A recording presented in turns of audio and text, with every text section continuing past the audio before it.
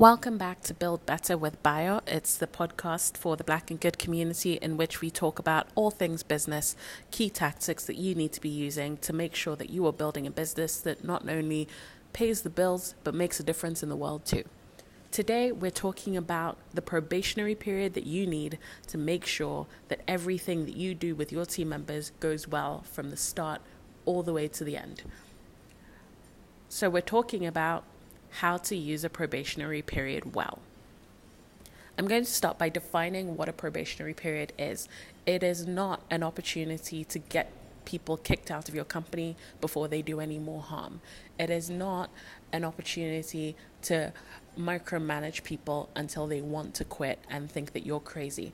A probationary period is a time of mutual adjustment where two people, a line manager and an employee, or a line manager and a volunteer, are adjusting themselves to each other's temperament, to each other's way of working, to each other's communication styles. That's the point of a probationary period. So as we hire, as we find volunteers, as we bring people into the fold of what we're building, we want to make sure that we can keep them in the fold of what we're building by spending the first 3 months of their time with us adjusting effectively to them and giving them ample opportunity to adjust effectively to us. I'm not a big fan of the whole culture fit thing because I don't think there is such a thing as culture fit. You're basically just saying, I don't like that person, therefore the skills that they provide don't matter to me.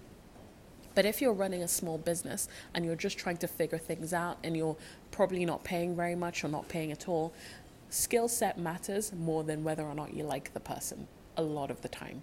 So you need to figure out how to make sure that you're making the most of every single relationship. And just like when you go into a new space, you need to figure out how to befriend people.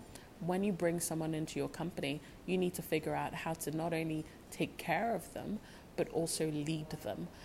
Last time we talked about the Caring for 5 model. I suggest you go back and listen to that one. But this time, we're talking about that one-on-one. Those first 3 months are crucial. So I'm just going to cover 3 key tactics that will hopefully be extremely helpful to you as you go on and bring new people into your team. The first one is be humble, okay? You have to stop allowing your pride, your need to be the boss, take over any kind of relationship that you have with your employees or volunteers. I learned this the hard way as well. I think it's part of the insecurities that you carry as a Black person being in the corporate world, hitting the black ceiling, which is lower than the glass ceiling. You're finding that within the 3rd year, no one is promoting you. You're in a leadership position, but they're not giving you anyone to manage. They're not giving you the good projects. You're just kind of waning and wasting away in the background as your other colleagues, mostly white colleagues, take the lead with less experience. So when you then start your own business, it is more likely than not that you are going to want to assert your authority and your leadership over whoever comes in. And it's playing into the hands of an insecurity that you may or may not realize that you have. So your job as a boss, as a real boss, someone that's trying to build something that will stand the test of time, is to check yourself. And most importantly, allow other people to check you. And this doesn't just extend to your attitude. It's also about the way you do things.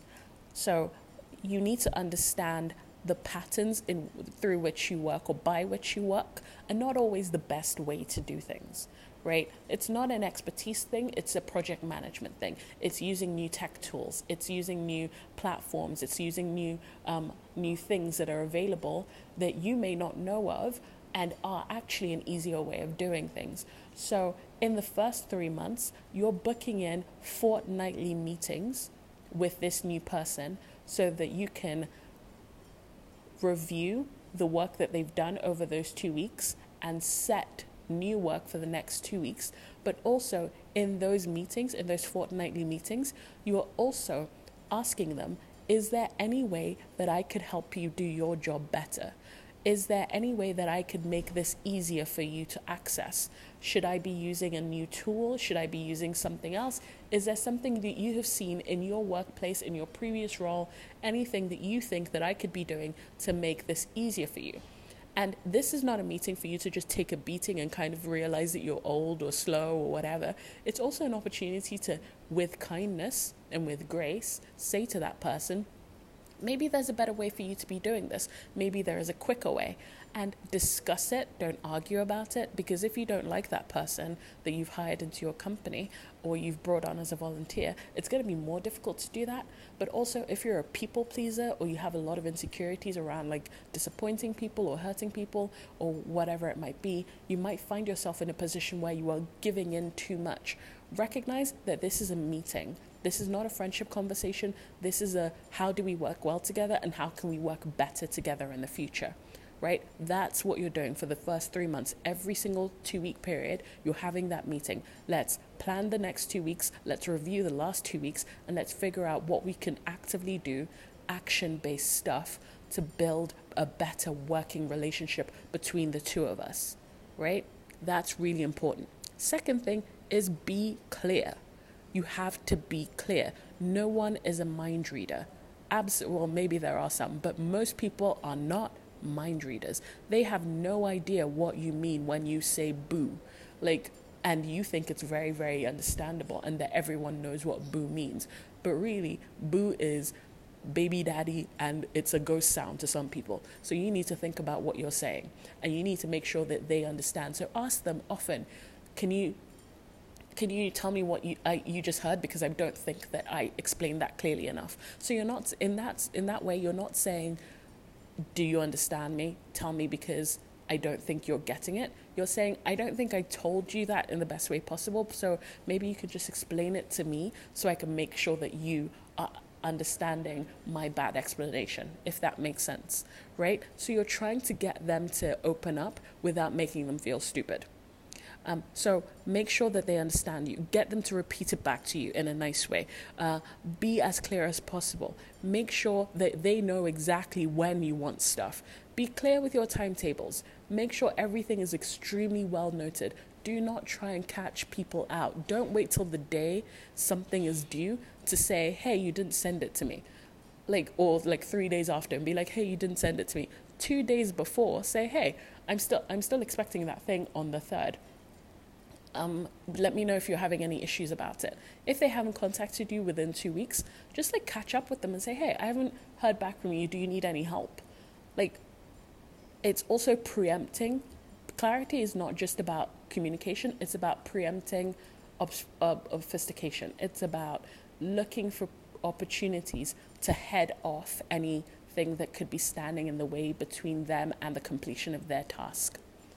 The third thing that you need to be really aware of is you should be a follower.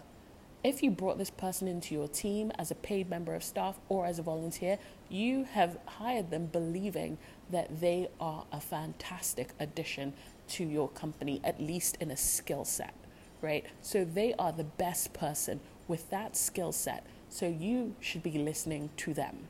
You should be learning about what they do, how they do it, right? You should know enough to carry a conversation on with them, but you should not be doing the job for them, okay?